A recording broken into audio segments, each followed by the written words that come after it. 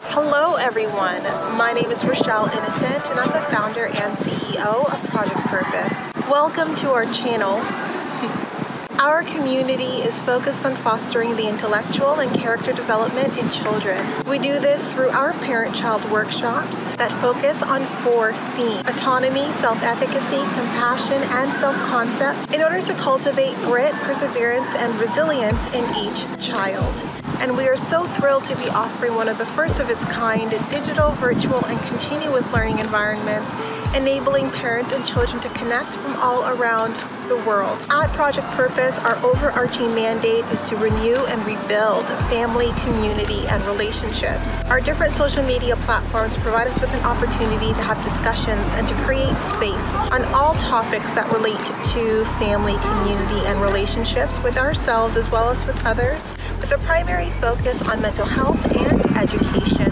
More precisely, the ways that the institutions of mental health and education play a role and have played a role in our societies at large. These discussions and debates provide us with an opportunity to think critically about what needs to change within these structures for us to live up to our bold slogan, support, protect, and empower each child through youth-focused development, better known as leadership in juvenescence. We recognize that in valuing our children's leadership potential, this also translates as recreating and co-creating environments, both socially and politically, that will enable our children to thrive. For those of you who are particularly keen on the topic, we also write thought pieces every other Sunday. We actually have a thought piece scheduled to drop this upcoming Sunday, so be sure to meander over to the website and check out our online content. Now, if it is the case that you are looking for a listening alternative, well, we're available on 12 different podcast platforms for your listening leisure, and we've provided you with access to the links in the description down below. Now, as is the convention, be sure to subscribe, hit that post notification bell so that you are aware of every time we post. And of course, if you like these conversations and you want to keep them going, like, comment, and share this segment. Let's get into it. Hello, ladies and gentlemen, and welcome back to another segment here on Project Purpose. For those of you who are new, we cover topics that relate to mental health, mental wellness, and education on a week-by-week basis. And today our topic of discussion is mental wellness. And on the topic of mental wellness, I'm going to delve into a comment I made a few videos earlier around myself being a survivor of abuse and not a victim of abuse.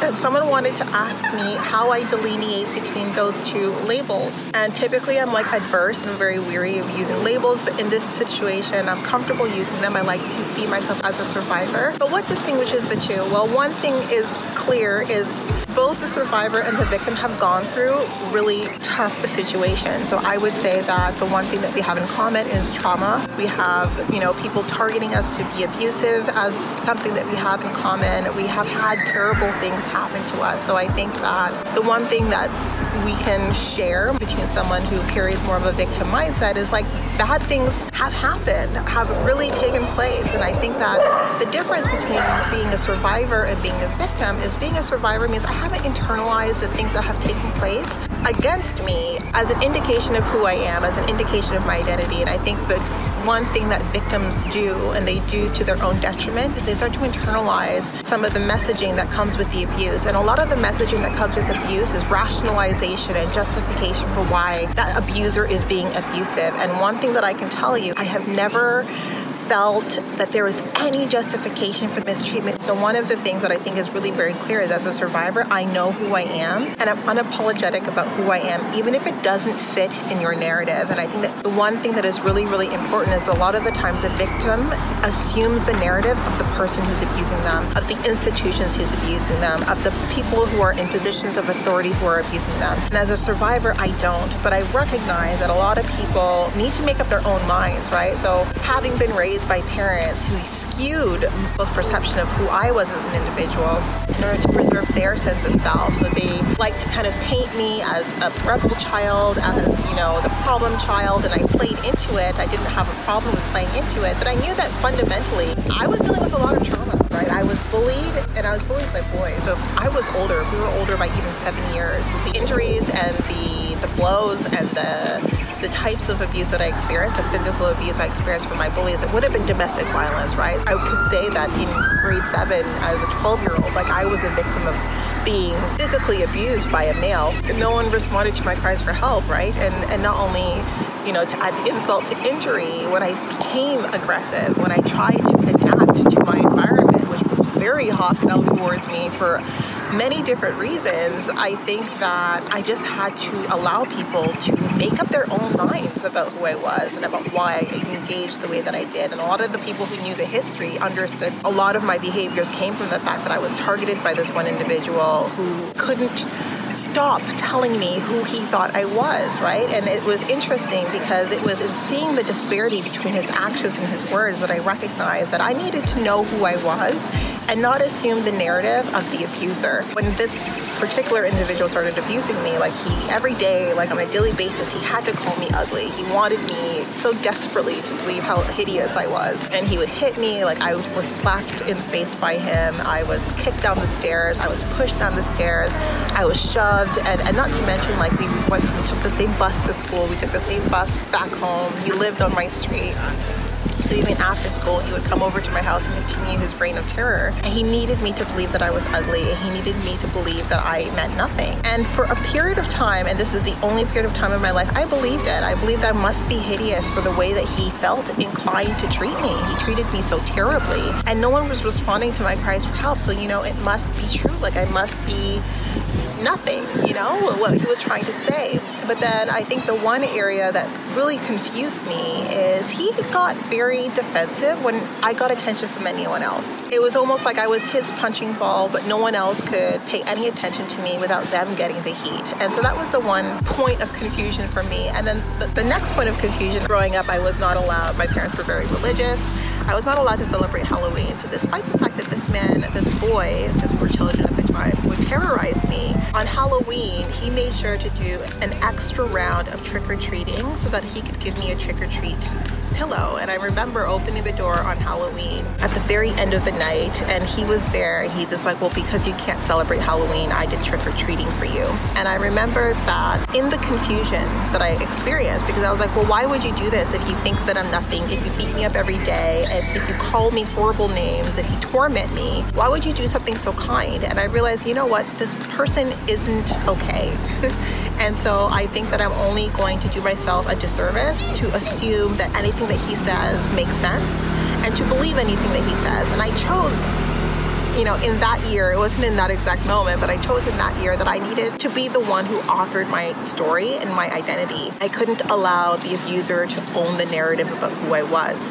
And so because of that decision, because of that commitment in adulthood, when I've been targeted by someone who was abusive, and I have been targeted many times by people who are abusive, who have the power to be abusive, who have the power to create a lot of horrible consequences based on the narrative that they spin and abuse that power to their own detriment at the end of the day, because what they hope is that I would assume that narrative. And because I know who I am, I usually stand firm and I usually just ignore it. I usually just disregard it. But there are certain situations that I've realized now that I've been a victim of stalking, I've been a victim of people defaming me, calling me names that I'm not, calling me, if it wasn't the rumor that I was crazy, it's the rumor that I'm a criminal and I've done criminal activity, and none of this has any weight.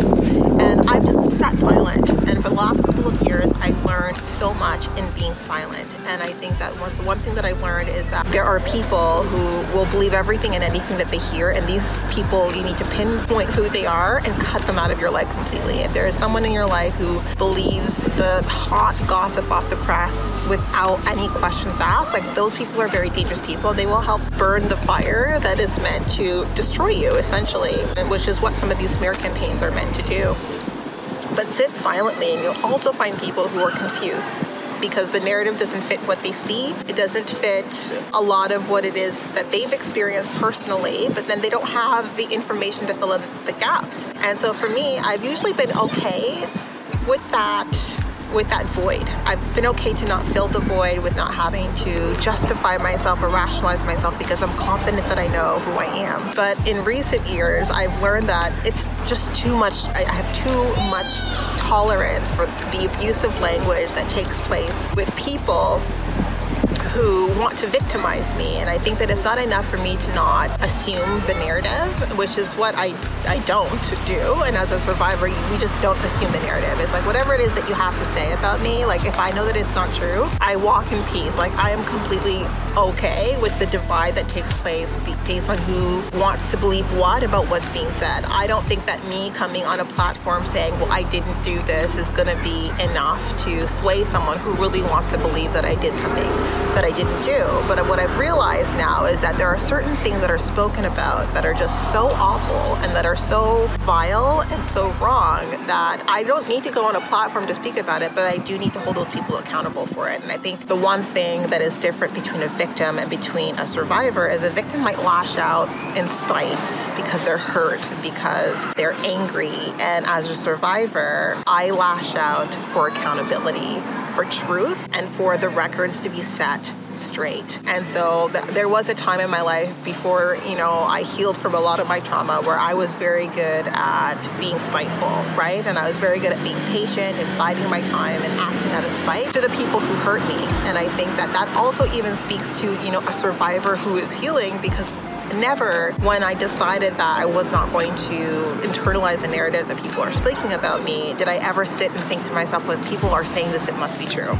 right? Like I know what is true about me more than any person who's observing me because I have access to my inner world, right? So I have access to my inner world. I'm very confident that I know myself more than anyone possibly could, regardless of how many hours of observation that they have. So I am unswayed, unshaken about my personal perception of self. What I've learned and what I'm learning in the last few years of my silence, my intentional silence, is I was trying to make sure I had the case built against the people who were tearing me down and literally trying to murder me socially, right? It was like a spiritual attack. It was like a murder of the reputation that I built professionally and personally. If it wasn't attacking my mental health, it was attacking my integrity, attacking just who I am at my core. And I usually will allow those things to dictate like who stays in my life and who doesn't. But I think some of the things are so wild, spoken by people who are in positions of authority who should know better, that I have to take a stand and publicly denounce those things and publicly prove and disprove those things and hold those people accountable for abusing their platform, for abusing their positions of power, so that they don't influence other people stepping into those roles of power to do the same. And I think that we have just too many people in positions of power who feel inclined to bend that power to their own will, whether it's because they have an adverse reaction to rejection, whether it's because they feel that people should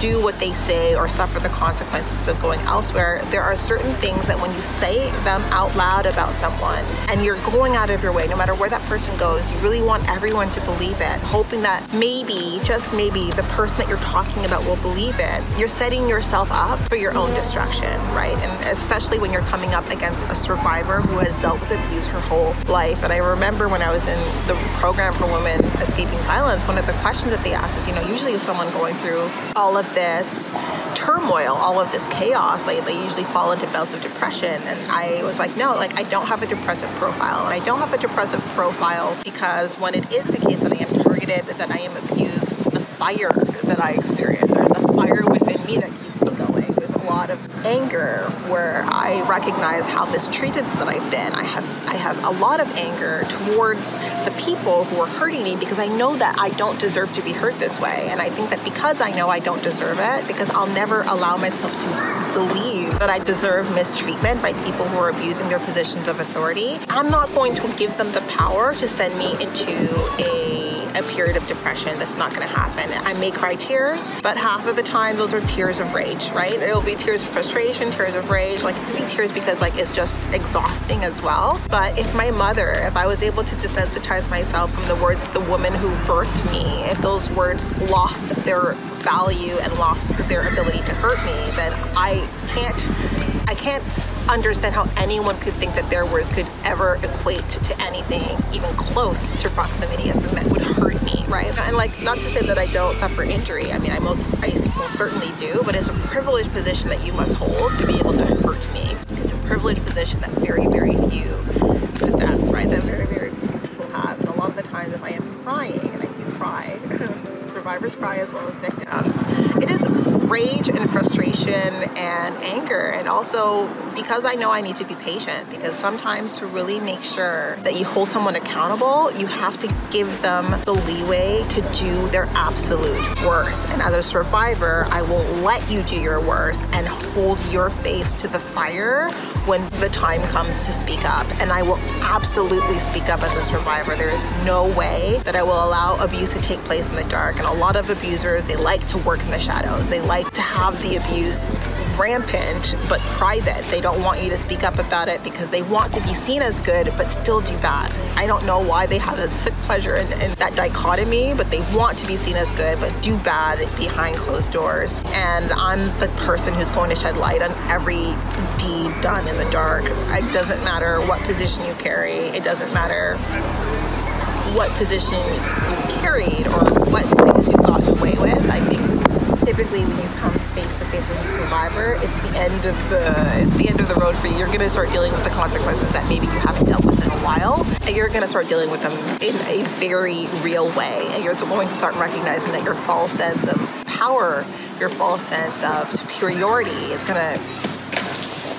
really start to show itself as the house of cards it always was, and it most certainly will come toppling down. In any case, that's the topic for today, and it is a topic on mental wellness, but I do think that I wanted to talk about being a survivor, about what it means to be a survivor, how that impacts my mental wellness in a positive way, because it always means I'm ready to fight the good fight, especially when it comes to my reputation, when it comes to my character being torn down. And I'm not doing it for anyone. I'm not doing it to regain the friends I've lost in the smear campaign. I'm not doing it to regain status from people who easily, their sense of who I was easily removed by some of the smears. I'm doing it for myself. I'm doing it because I deserve to have the truth be told and consequences doled out and people being held accountable when they've gone out of their way to really try to undermine, to destroy me in every possible way, and just because they couldn't get what they wanted out of me. And I think that any one of you who is dealing with bullies, regardless of what position they carry, what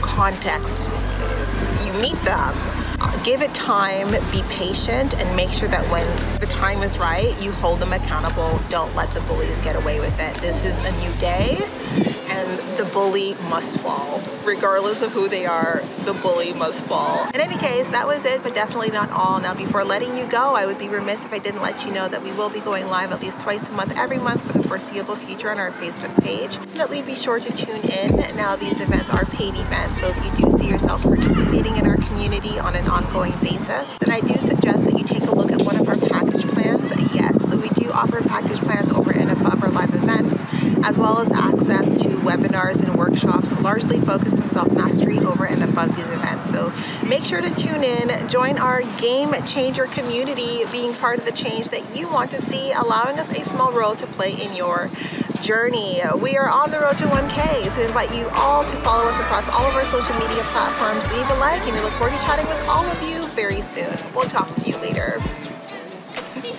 I just feel like the world's into me.